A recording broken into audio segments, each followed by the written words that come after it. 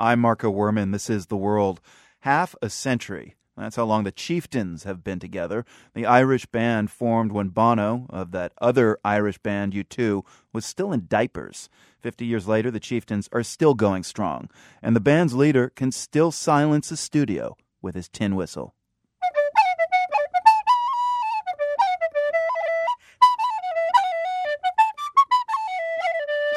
How was that? That was beautiful. Paddy Moloney with the Chieftains plays the uilleann pipes and the tin whistle, as you heard there. Welcome back to the program, Paddy. Thank you very much. Great to be talking to you again. And first of all, congratulations on 50 years of the band, the Chieftains. What do 50 years of performance, touring and recording feel like? Total madness, but no matter, we have to be at something. And it's been a fantastic musical journey. And, it just goes on.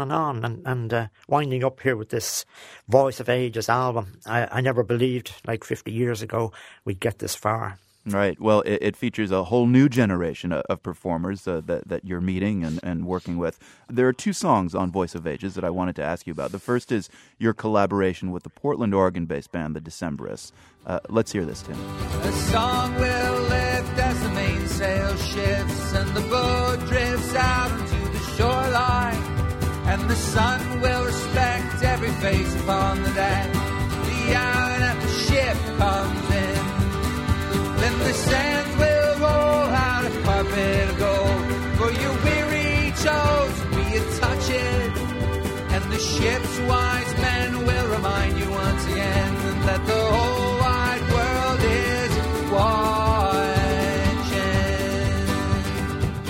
This is When the Ship Comes In. It's not a usual part of the Celtic songbook. It's by Bob Dylan. And it occurs to me, Paddy Moloney, that Dylan spent so much of his early career digging around and being inspired by American roots. That's kind of your story, too. The Chieftains, looked at the foundation of Irish roots. When you perform with a younger group of artists like the Decemberists, who are also exploring roots music, what strikes you about the sounds, the two of you? Two ensembles, a couple of generations apart, the sounds that you create together. I've been very impressed by all of the artists on the album, all these young bands, most of them like the Decemberists I hadn't heard of before, but they sent me some of their materials and I was listening to the sounds that they were creating, and the melodies are fantastic. And with that particular song, of course, Bob Dylan was very much influenced by the Clancy brothers and Tommy Makem in the 50s.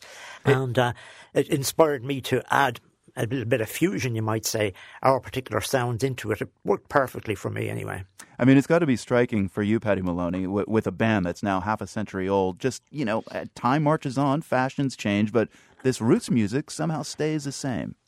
It does, and that's it. I think when there's good tunes, good melodies, good songs, and that, you'll always go back on. And that's one of the things that, over the years, I have over 50 albums now, and that's one of the things that I like to do, and go to various other countries. I mean, the world is becoming a very small place due to people like yourselves. You're talking to the world, and you can get there, and this year, our big 50 years is going to bring us all over the world. Yeah, not just all over the world, but the other track I wanted to ask you about is actually titled The Chieftains in Orbit. It sounds weird, but it's probably best explained by the lead musician on the tune. I'm Katie Coleman, a NASA astronaut, and welcome to the International Space Station. And I wanted to bring something up to space with me that would recognize my Irish heritage. And since I'm also a flute player, I thought, why not Irish flutes?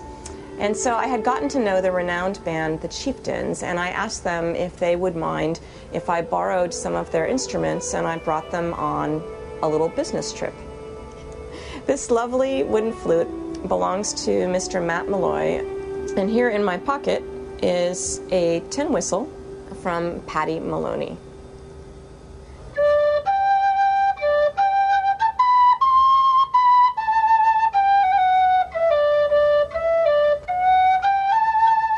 I've got to ask you, Paddy Moloney, how did you meet Katie Coleman, and how was she able to coax you into letting her take your instruments into space? Yes, I've known her for 20 years, and she had a group called the Astronautics. Really? and they joined us in Houston one year, you know, and I got a phone call, by the way, one time. I was in a restaurant in New York, and this is Katie, you know. I said, come off it now. I had a few glasses of wine. I thought she was having me on at the time. And so she said, no, I'm right over you. It's perfect. And you mean like right over you up in space? Yes, exactly. Yeah, she knew where I was. And I was watching it on Matt Malloy's iPad, you know, and there she was, and she's floating around. Next thing, she just disappears up into the air, and that was the effect I tried to put on the CD there. You know, you hear that the first whistle disappearing before I come in. That's beautiful.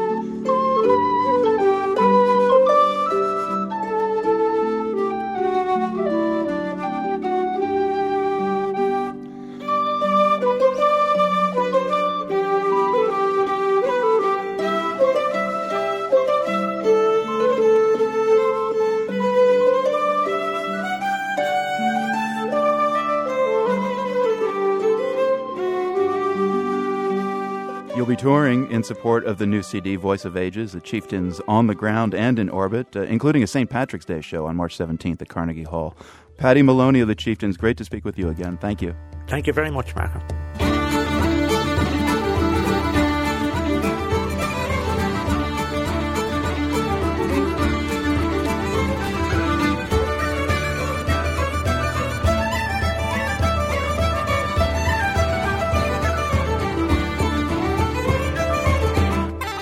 By the way, you can watch a behind-the-scenes video on the making of Voice of Ages and get some Chieftains tour info at theworld.org.